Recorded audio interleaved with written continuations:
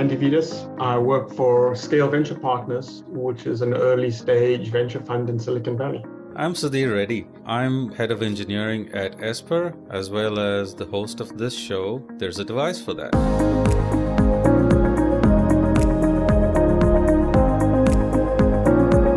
Hi, everyone. Today, I have the honor and the pleasure of talking to Andy Vitas, who is a partner at Scale Venture Partners. He focuses on investing in cloud computing, web infrastructure, and mobile technology.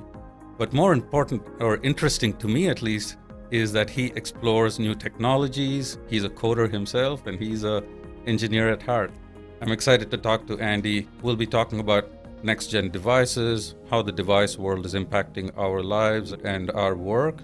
We'll talk about software and how software gets onto these devices. And then we'll talk about DevOps and how the mindset of DevOps really helps with a lot of the work that needs to get done on devices. Now, Andy, I had the pleasure of looking at your blogs. I read through your blog. And one thing that more importantly caught my eye was you talk about an intelligent, connected world in one of these. And you talk about connected devices, AI, and ML, all of which are great technologies to enhance our lives. You also talk about how technology will become more and more personal and will also fade into the background at the same time. Let's explore that a little bit. How have apps and devices changed in the past few months and years from your perspective, having seen so many things in the industry? And how are they making our lives better? So I'm an electrical engineer by training, and in my very first ever job, I had to gather data from a gas sensor. And back then it was before the internet and before reliable wireless connectivity. And so everything had to be, wired directly into a little motherboard that I built. I think things have just got a lot easier today, with ubiquitous Wi-Fi and now 5G coming along. It's much easier to backhaul data up to servers. And you can count on the reliability of the networks. I also think there's been tremendous progress in just power, that batteries last a lot longer and chips need far less power than they used to 10, 20 years ago. And so I think all of those have combined to be able to run real compute and real data networking on remote edge devices. And how do you think that with the evolution of AI and ML and things, how is all that coming together in terms of these devices are everywhere? And how can machine learning and artificial intelligence help us enhance that experience? I think in the early days, 8-bit microcontrollers were sort of the best you could hope for on an edge device. And there really wasn't that much compute you could do. It's actually quite amazing when you think on, the power that you have even on a mobile phone is far more than what you used to have on a desktop computer 10 years ago. And so it's for the first time it's possible to have real intelligence on an edge device. And I think the power consideration was very big. The brain consumes I forget what percentage of the body's energy is consumed by the brain, but intelligence just requires energy. And I think all the advances that we've made in battery technology, and once we got down to 0.08 nanometer chips, they could function on hardly any power at all. So even being able to unlock solar power on the edge has just allowed for a lot more kind of creative design choices when you're building an edge device. It's always been the dream to push intelligence out to the edge. You'll never solve the latency problem all the way back to a server. So it's a little bit like talking to someone who has to think for 5 seconds before they answer any question when you don't have intelligence at the edge. And so I think that being able to kind of marry the power of backend servers and all the data available to them with sort of intelligence at the edge and the kind of immediacy of response is a huge change in the world. And yeah, that has revolutionized how we even interact with these technologies. Today, I have a machine in my house that I can talk to that tells me, hey, are you heading to work in the next 15 minutes? And if so, here's all the things you need to know. And that's kind of the cool stuff that you can get out of this. I would be surprised if Siri doesn't interrupt our conversation at some point. She has a habit of interrupting. She does. And I have Google, and she does too, sometimes. So, we talk about devices and computing at the edge and all of that. But to power all of this, there's a plethora of software being written that's not just doing the things you need to do and fading into the background, as you say it, but also it's learning every minute and things. So talk about some of the importance of software and how you see that evolve, both in the past and how you see that evolve in the future as well. Almost 25 or 30 years ago, I was actually doing research in machine learning in a lab in Cape Town.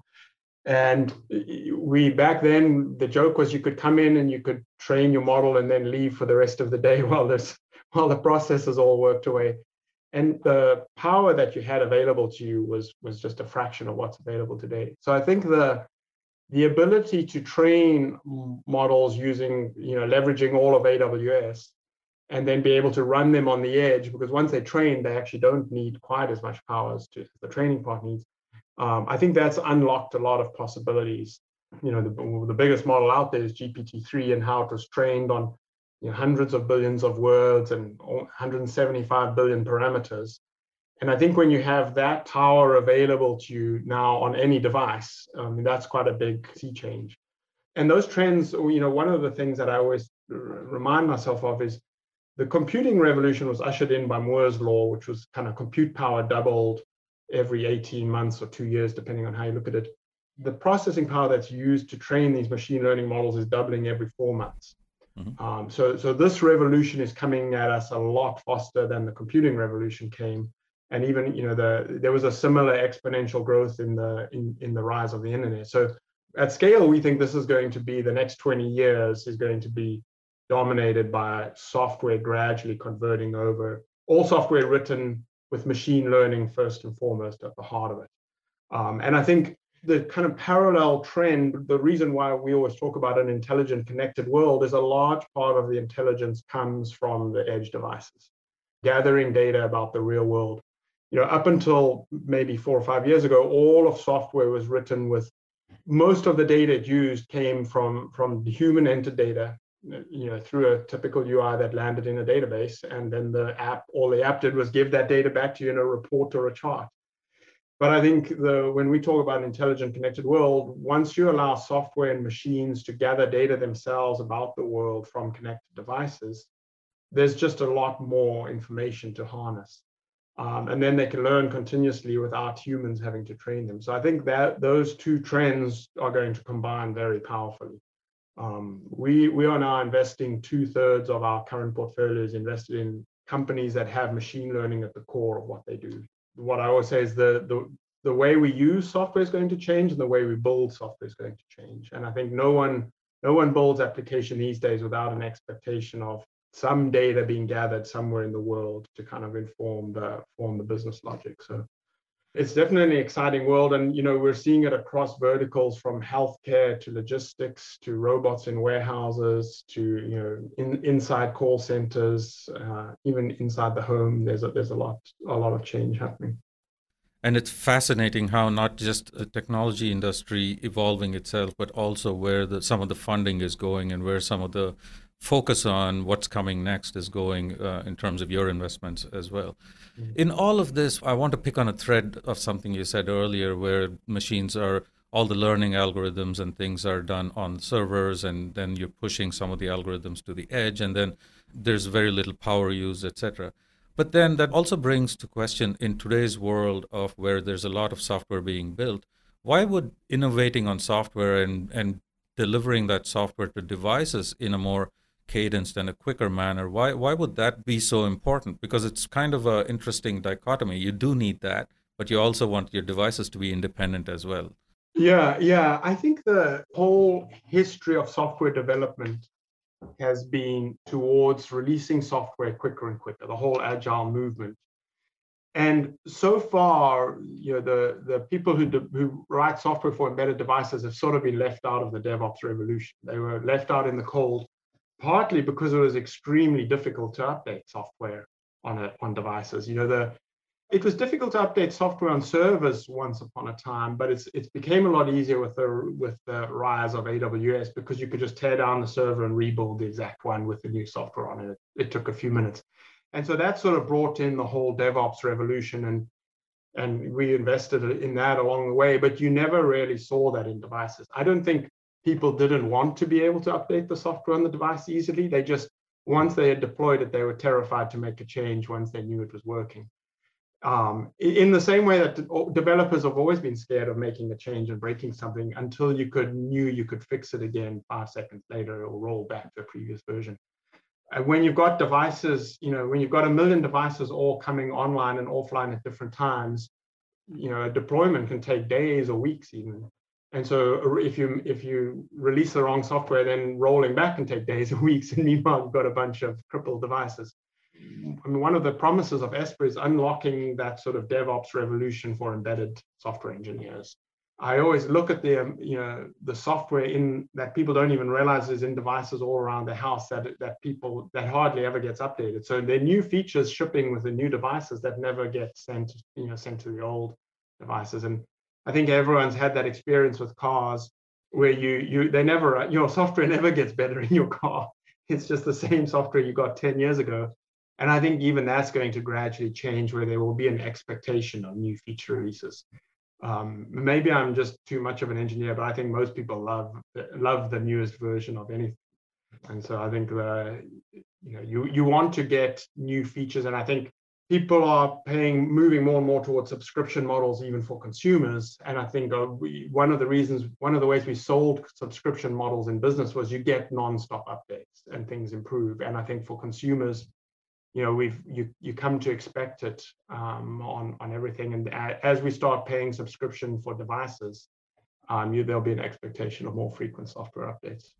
Yeah, and for our listeners out there, one of the things I want to amplify that you just said is most devices have not been in through the DevOps revolution until very recently, till literally Esper came into the market for devices. And you're absolutely right in that what we're seeing is that devices are not getting updated, not because they don't want to deliver capabilities, but they're scared of delivering these capabilities to the devices. And we're about to change all of that.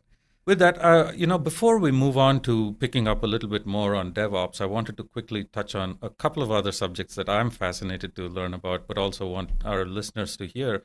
Is what have some of your recent investments been in terms of where you're seeing the trends going, and what you're seeing are things that are going to become part of our daily lives in the near future here? Yeah, and historically we've always defined ourselves as kind of software investors only. We used to actually have a semiconductor and a hardware group, but that was a long, long time ago, and we decided to focus on software. And then we noticed one day that more and more, even though the heart of the company was software, it was often being shipped with a device or on a device. And eventually, that gradually changed over time, where we relaxed that kind of software only constraint. And we do often invest in companies now where there's a fairly substantial hardware component. I'd say one of the most notable examples of that is Locus Robotics, which makes warehouse robots. When everyone's buying online, and somehow everything has to get to you, and it's usually shipped from a warehouse somewhere. It's an outsourced warehouse in many cases. And what Locus Robotics does is all the devices are stacked up on shelves in a warehouse that's the size of an aircraft hangar, and they fetch the item off the shelf and drop it off at the person packing the box for you. It's almost like getting your brain updated, but they periodically update all the robots, and they can't have any downtime in a warehouse, so it has to be a flawless update. The robots have a lot of machine learning built into them, and every time there's a new kind of update, they get more intelligent. So there's a strong motivation to update them most frequently as possible. So that's one example. We were an early investor in a company called Drone Deploy, which makes the software for drones. And they've got so sophisticated now that they can even update the software while the drone is in the air and flying around. The drones are used by people who definitely don't want to pay any attention to software updates. I mean, they're used a lot by farmers, they're used in the construction industry. And when a farmer goes out to survey his orchard, the last thing he wants to do is please plug this drone in and update the software. So it's a challenging software update problem that Drone Deploy had to solve. They release software now whenever they need to. So that's gone really well. And then another one that I'd mentioned is we actually invested in a company called Robin, which deploys a device into doctors' offices, which listens to the whole visit. Their early market was for orthopedic surgeons, and it listens to the visit. And then when at the end, it has a verbal transcript that they can, rather than handing it off to coders in the back office to kind of mark all the medical codes so that you can get reimbursed, the doctor can get reimbursed and do the billing, it just does that all automatically. So there's a lot of intelligence built into the camera and microphone to see what the doctor's looking at, which knee he's prodding or hitting with that little hammer. And so they do all of that automatically now. And then there's a lot of rich intelligence in the endpoint there. And then they also leverage the back-end service to kind of do a lot of the coding part of it. That's amazing. And I come from a long history of DevOps on the server side, as you mentioned. In my previous life, it was DevOps for the, infrastructure and things. And we went from a world that had, a half an hour downtime whenever you needed to update software was perfectly acceptable, 2 minutes. And now we hear the story of as the drone is flying, you're updating software. And that's amazing how technology is pushing. And specifically, the devices are pushing some of this technology to invent new ways of doing things. What's on the horizon, Andy? What are you seeing coming up that our listeners should be aware of and think about, hey, here are some cool ideas of what's going on out there?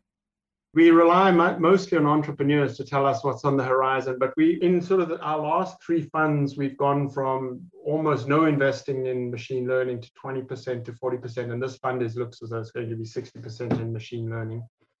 So we're all in on that trend, and we think we're going to continue to go up.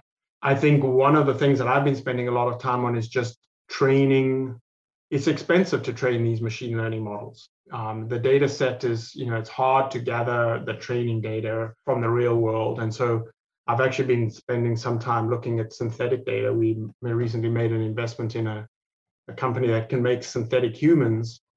So if you need to train a doorbell to recognize when your UPS the UPS delivery arrives and is going to drop off your package, you need to train it on humans, but it's expensive to get every different type of human to build up a data set of humans. And so they've made synthetic humans that you can use to quickly train at least the recognition part.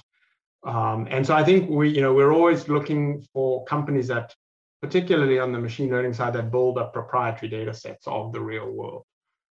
Because I think that's where a lot of the value is going to lie. And that theme of software, understanding the context in which it exists and then the built environment around it is something that we're investing in a lot. Perfect. And if you're out there and you're thinking about doing things in any one of the areas that Andy just talked about, know that you're on the right track there. And if not, and Andy sparked a bunch of ideas for you, we've accomplished our mission here. I'm going to switch gears a little bit now and pick up on something you said earlier about how, because we need to deliver software at scale to all these devices, how the mindset of teams that are developing these applications or whatever software needs to run on these devices. Talk a little bit more about that mindset and how specifically DevOps plays a key role in being able to do that rapid deployment of software. They always say there's that saying that quantity has a quality all its own. Right, and so once the number of devices you have to update gets into the hundreds of thousands and the millions, there are very few companies that ever had to update that many servers. But at the device level, it's sort of, there's always this kind of 100 to 1,000x multiplier. It's roughly 1,000. I always think of roughly for every server, there are 1,000 to 10,000 devices. So when you need to update a device, little errors can propagate. When you're updating servers, you can have the occasional fail and you just redo it. But when you're updating devices, you don't want to strand 10,000 devices or brick 10,000 devices. You'll have a lot of unhappy customers. So I think the reliability has to go up tremendously when you're doing the device. I recently had my treadmill just completely bricked because Nordic Track just pushed a bad update, and their response was, you have to buy a whole new treadmill. And I kept saying to them, but you are the guys who broke it. So it was working fine until you told me to update the software. So I think no one's going to tolerate a software update that breaks the device.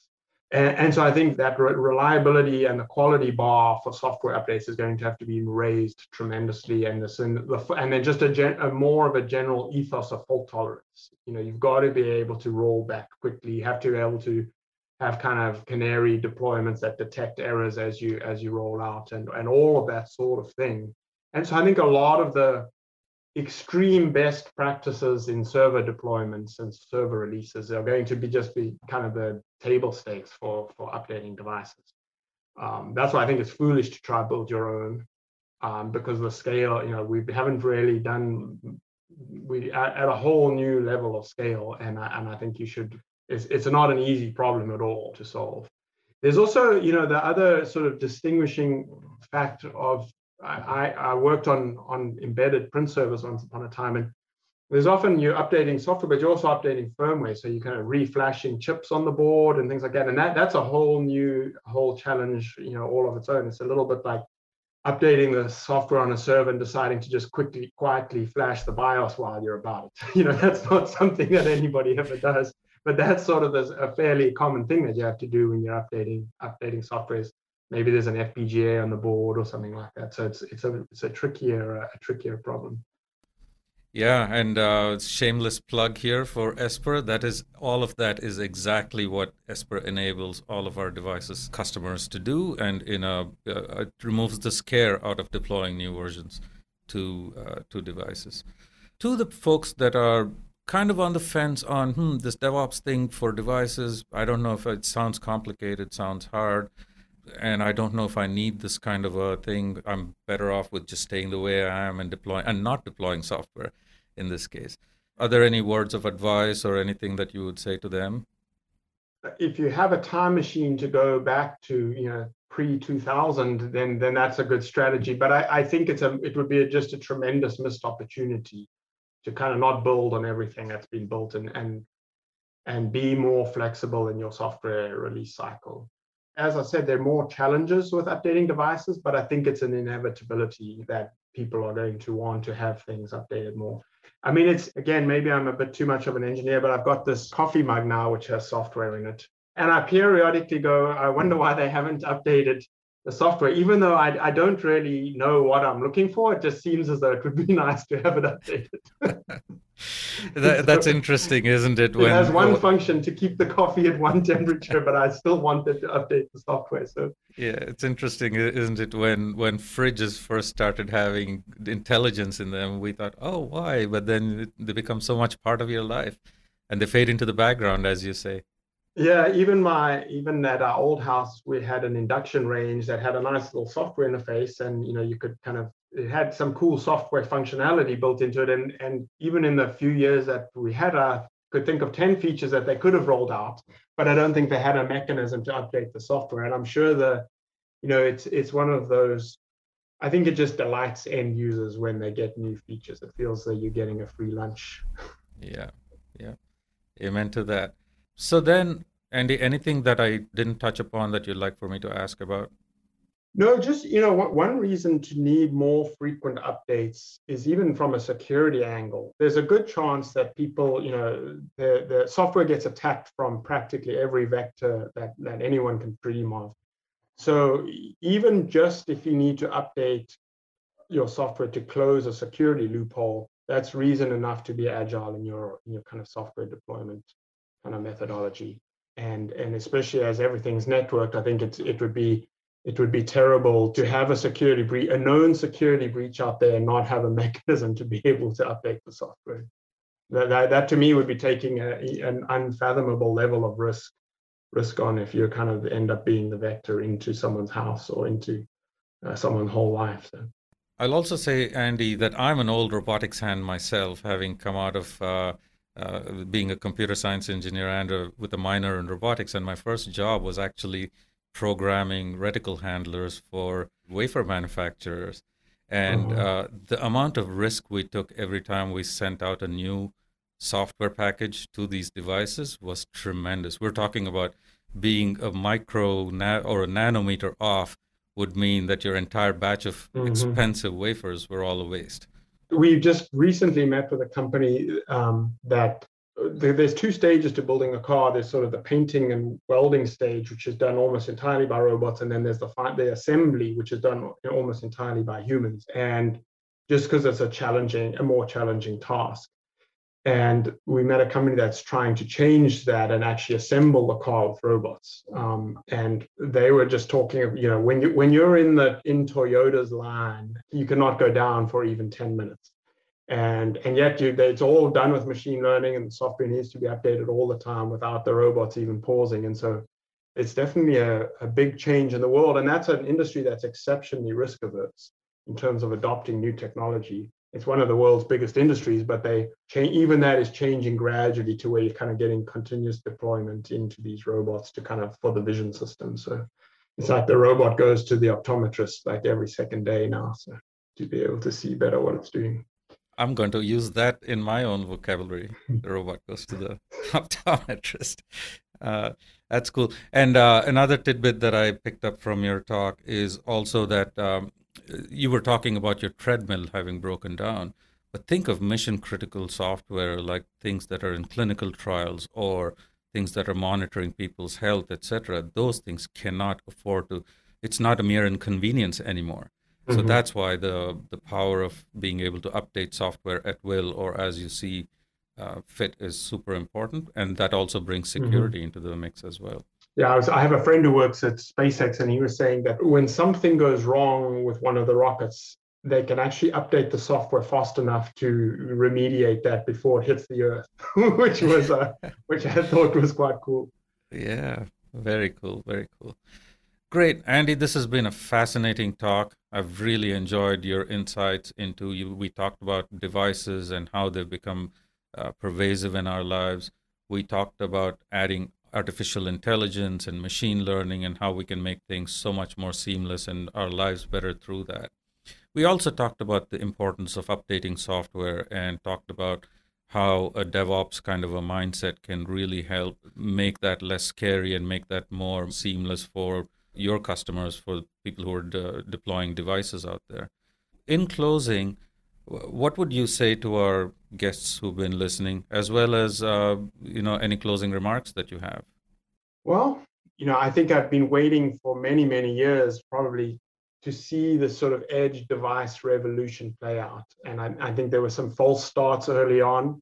And as I think about it, I think all the parts are finally in place. I think 5G is going to be a huge accelerant. I think the sort of the connectivity, the low power, the much more powerful compute at the edges has really unlocked a whole ton of opportunities. And then mesh networking, I used to look at mesh networking 15 years ago, and it's never really come about.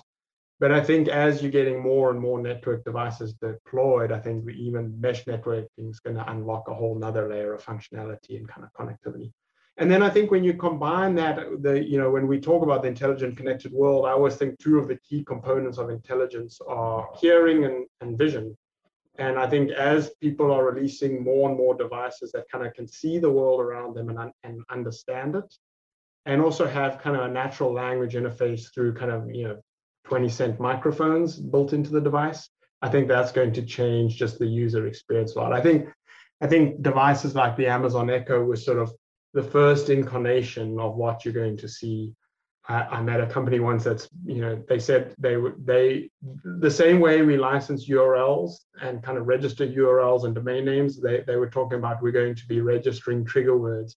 And I was amazed at how many people have already signed up for trigger words for everything, to kind of say, I need to talk to my mirror, but I better address the mirror first. So it's going to be a different world when you're talking to everything around you. But I think there's a lot. The software has finally got to the point where you can, and I think a lot of it was driven by autonomous cars, where you can finally start to look at the world and understand what's going on. And I think that's just an earth-shattering change that the more you think about it, the more you realize what possibilities there are. And we're, just in terms of scale, we love to invest in those kinds of sort of deep fundamental shifts in the tech landscape. And when we invest relatively early, once a company's established early product market fit, so the typical revenue when we invest is around $1 million or even less. So that's kind of the stage that we're looking for investments. Thank you, Andy. This has been a fascinating talk with our guest, Andy Vitas, who's at Scale Venture Partners and also happens to be a board member of Esper.io. So in talking to Andy, I learned a lot about the technology, the very bleeding edge of where the IoT, as well as mesh networking, and everywhere from rocket ships that can be rebooted and reconfigured while they're flying, all the way to doorbells and warehouse robotics and everything there. I hope you got the same sense from me on the revolution is here and we're living part of it. To learn more about Scale Ventures, you should go to scalevp.com or you can connect with Andy on LinkedIn or follow him on Twitter at @avidus. There's a Device for That is brought to you by Esper, the industry's first and leading DevOps platform for device fleets. If you're interested in learning more about how Esper can help you better manage your device fleet, reach out. Go to esper.io or follow us on Twitter, Facebook, and LinkedIn at esperdev, at ESPERDEV. Thank you for listening. I'll see you on the next episode of There's a Device for That.